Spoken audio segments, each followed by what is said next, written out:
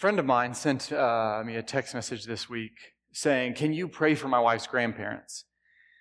And I knew that his wife was from Venezuela, and I knew I'd kind of been paying up attention to what was going on in the news because it really affected her family. But her grandparents were living in Venezuela, where large sections of the country have been without power. Some of them are still without power. And I don't want to go into the politics of what's going on and why they would be without power.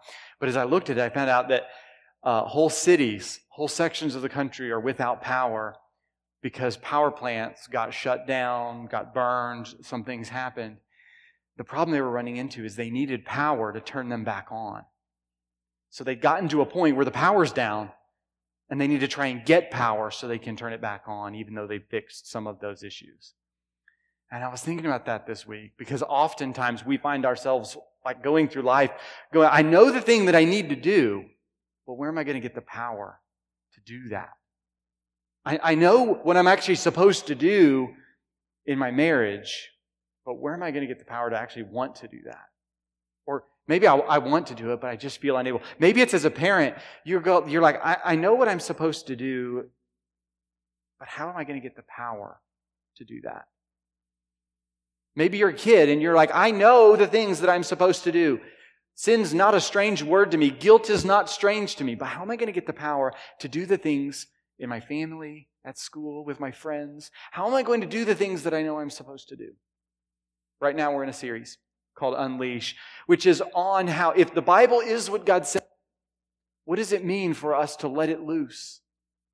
We call the series Unleash because in the church, it's easy for us to say that the Bible is sufficient, and it's what God wants us to know for salvation, for trusting Him, and for obeying Him. But where are we going to get the power to do that?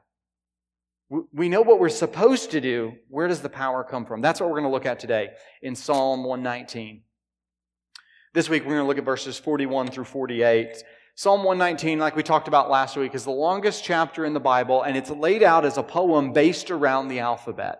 The Hebrew alphabet is a little bit different than English, but each line in verses 41 through 48 starts with the letter Waw or Vav, depending on how you pronounce it. But every one of them started with the letter W, and it was meant so that kids from a young age could memorize the poem. They could learn their alphabet, and they could learn important lessons at the same time. And so we're looking this week at Psalm 119, verses 41 through 48, to see where does the power come from to do the things that God has called us to do. And here's the point that we're going to find here in verses 41 through 48, is that we unleash the power by unleashing God's Word. It's real simple. We unleash the power by unleashing God's Word. And so what I want to show you in verses 41 through 48 is 4 powerful things to meditate on in verses 41 to 48. Let's start with verse 41. May your unfailing love come to me, Lord, your salvation according to your promise. Then I can answer anyone who taunts me, for I trust in your word. Never take your word of truth from my mouth, for I have put my hope in your laws. I will always obey your law forever and ever. I will walk about in freedom, for I have sought out your precepts.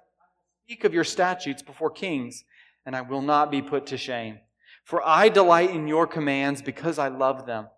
I reach out for your commands, which I love, that I may meditate on your decrees. Let's pray. God, we believe that your word is sufficient, and so now we open it to hear what you want to say to us from your word. In Jesus' name, amen. What I want to show you is 4 powerful things to meditate on from God's word. 4 powerful things to meditate. Verse 41 to 44 tells us, meditate on salvation in God's word. Like Psalm 119 starts with, may your unfailing love come to me, Lord. Your salvation according to your promise.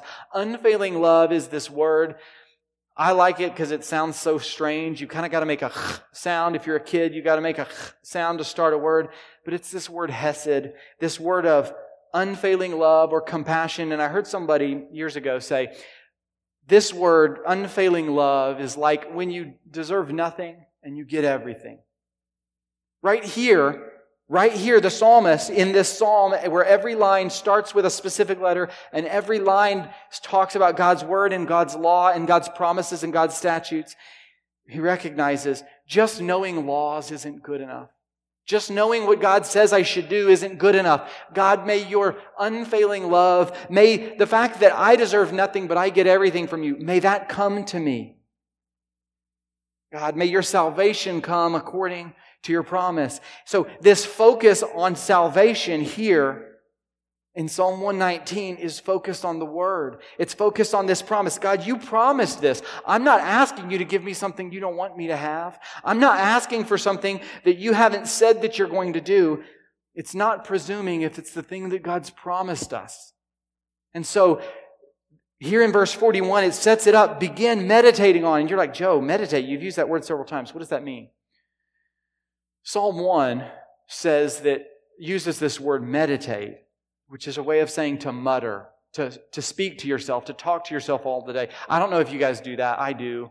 If you were to come into my office or find me when I'm mowing or something happened, you would find me talking to myself about something. And I now find that it's a biblical thing and not an insanity thing.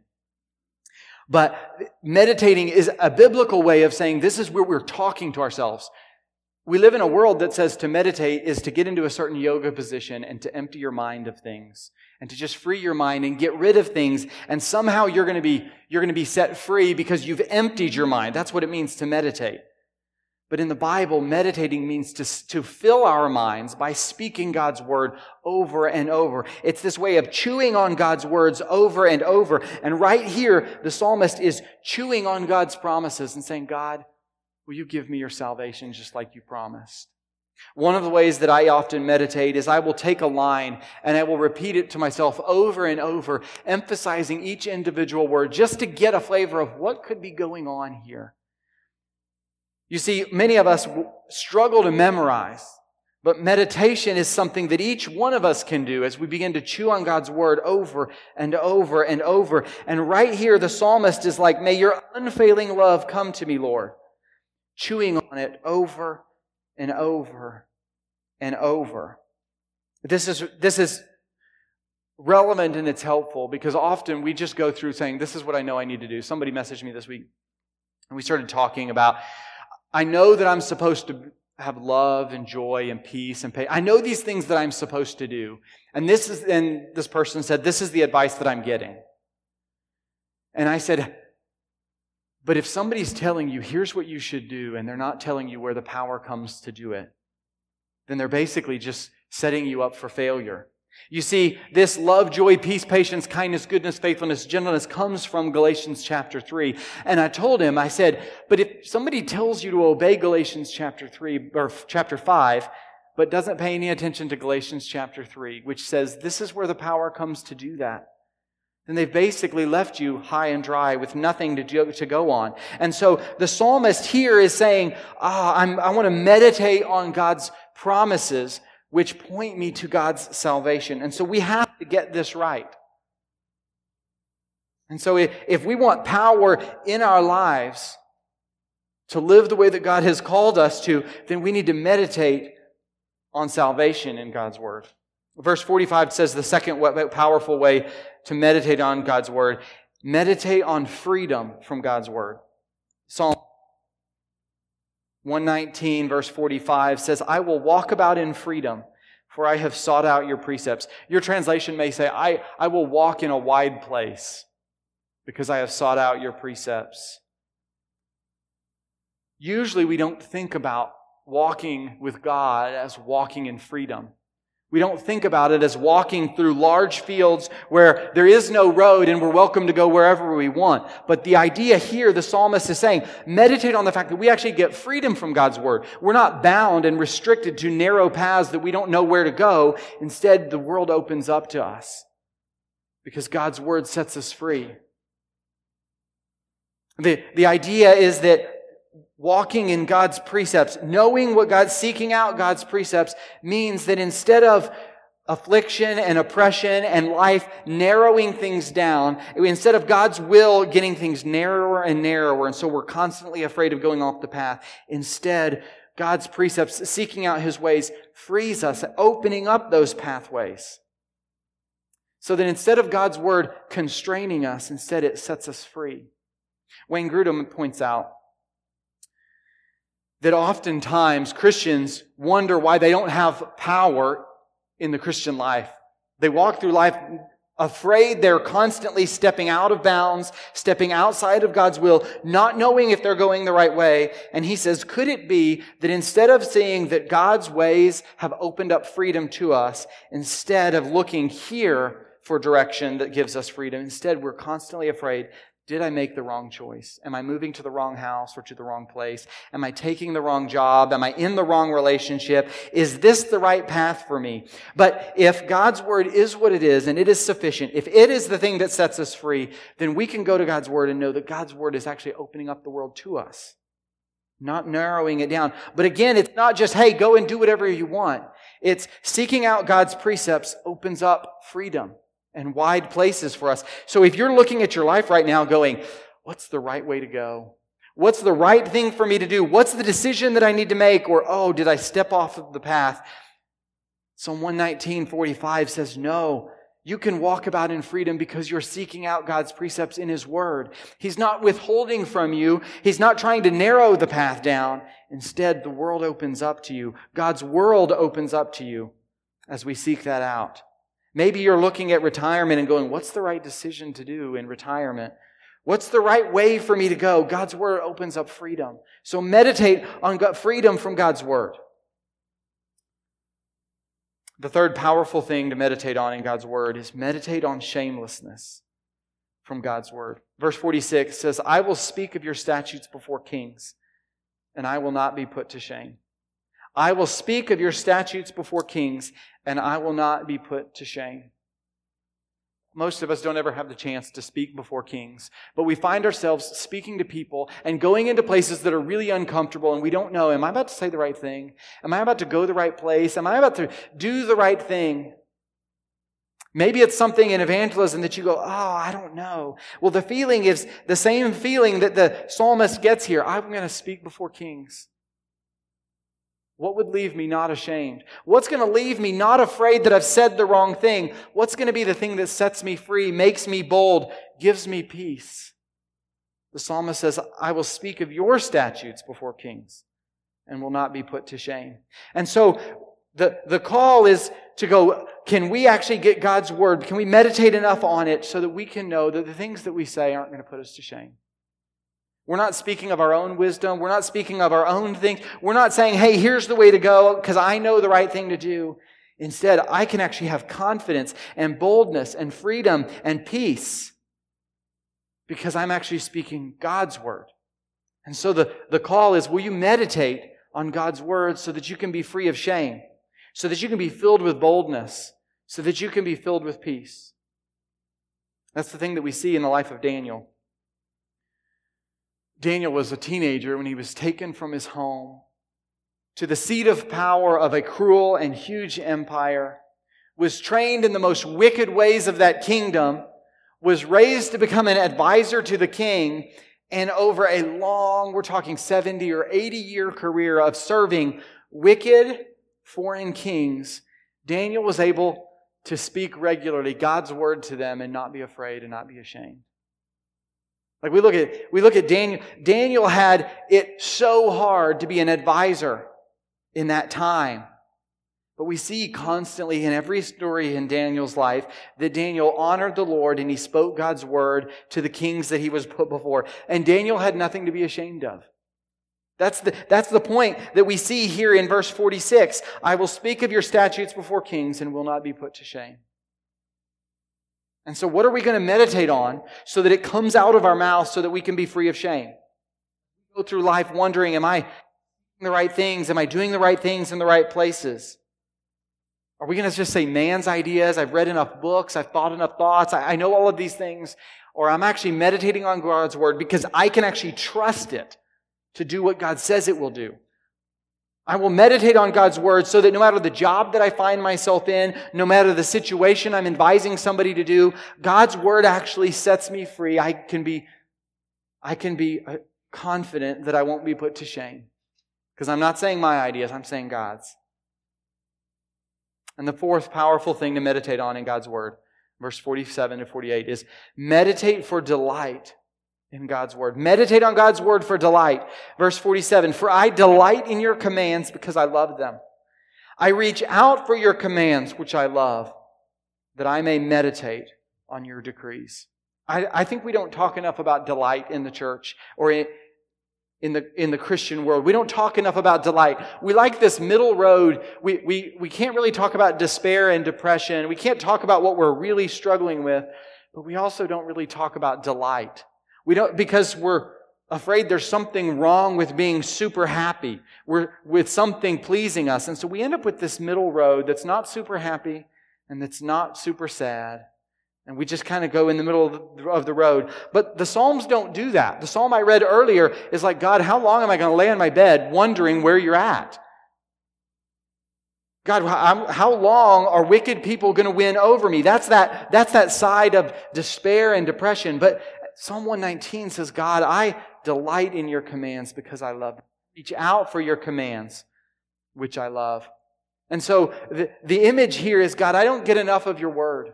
I don't get enough of your law. I don't get enough of your promises. Like, that is the call of the Christian life, is to begin to meditate with delight in God's word. Not just saying, going to church and listening to a sermon, reading my Bible in the morning, reading my Bible to my kids is something that's a duty that I'm supposed to do. But what if we begin to delight in it so that we say, I reach up my hands to God's word because I cannot get enough of it.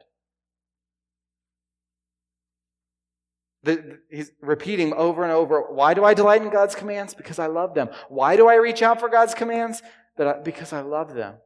And the result is that we may meditate on God's decrees. Again, meditate and decrees, law, promises. So the call of the Christian life is to unleash the power for delight because we are meditating on God's word. Commenting on this passage, J.A. Motyer said that the mouth that speaks the word and the life that exemplifies it must arise from a heart that loves it. The mouth that speaks the word and the life that exemplifies it must arise from a heart that loves it. And so this psalm is not just, hey, here's a law, why can't you just do better? It's instead, I need a heart that loves God's word because in it I find God's salvation. So how are we going to get that kind of heart? That kind of heart that says, I reach out for God's commands. It's not a burden. Instead, it's something that is beautiful and wonderful, and I will build my life around this. This is going to be the thing that gives me freedom. This is going to be the thing that makes me unashamed. How do we get that kind of life? The Bible says that God made the world and He made it good, and He put humans in it, and He said, they are very good. You will be my little kings, and I will be the great king. And it's so interesting that God, in that moment, spoke His word to them that was supposed to govern their life in the garden. And He said, you can eat from any of these things, but not from the tree of good and evil. And right there at the beginning, Adam and Eve decided, no, we will not live by God's word. We will do our own thing. And so they ate from the tree, but more than eating from the tree, they disobeyed the very word that He'd given them. And so then the Bible says that because Adam and Eve and every human after them said, God, you will not be king. We will not live by your word. We are going to do our own thing. The Bible says that God will one day crush His enemies. The Bible calls that hell. But instead of leaving us in that place and just starting over and making a different world, instead the Bible says that God came and lived the life that we should live, obeying God's word at every step. And then dying the death that we should die and rising again so that everybody who repents of sin and trusts in Christ, trust in Jesus who obeyed these things. Instead, we are restored into His family and into His kingdom. And we are given a new heart that allows us to not just hear the word, not just say, yes, I agree with this word, but instead gives us a heart to love it. And so if you find yourself today going, I have never in my life loved God's word. There's been nothing I've ever loved about it, but something in me right now wants that. The call of the gospel is trust in Christ. Don't trust in obedience. You will find a heart that loves God's word when you repent of sin and trust in Christ. And so for those of us that wander day by day, week by week, sometimes loving God's word and sometimes going our own way, doing our own things. The call is to repent of sin and trust in Christ. And that is when Psalm 119:41, may your unfailing love come to me, Lord. Your salvation according to your promise comes true. We are given a new heart and we can know that God's unfailing love comes to us. And so then imagine what that looks like in your own life when you're meditating on salvation in God's word, when meditating for freedom in God's word, meditating for shamelessness from God's word, meditating for delight in God's word, what that looks like is it sets us free. Instead of finding salvation in the world's things or the world's promises and finding freedom in doing whatever we want to do. Freedom from shame by saying there is no law. Instead, we find these things here in this. So then we have lives that are confident in our salvation and in our freedom and in our freedom from shame. We are confident that we have true delight because we have trusted in Christ. And so how do we unleash the power? We unleash God's word by meditating for each of these four things here in Psalm 119. Let's pray. Father, we love you. We thank you for your word, and we pray that as it's open today, that you would unleash its power in our lives. You give us the confidence that we can have everything we need from your word. We pray these things in Jesus' name. Amen.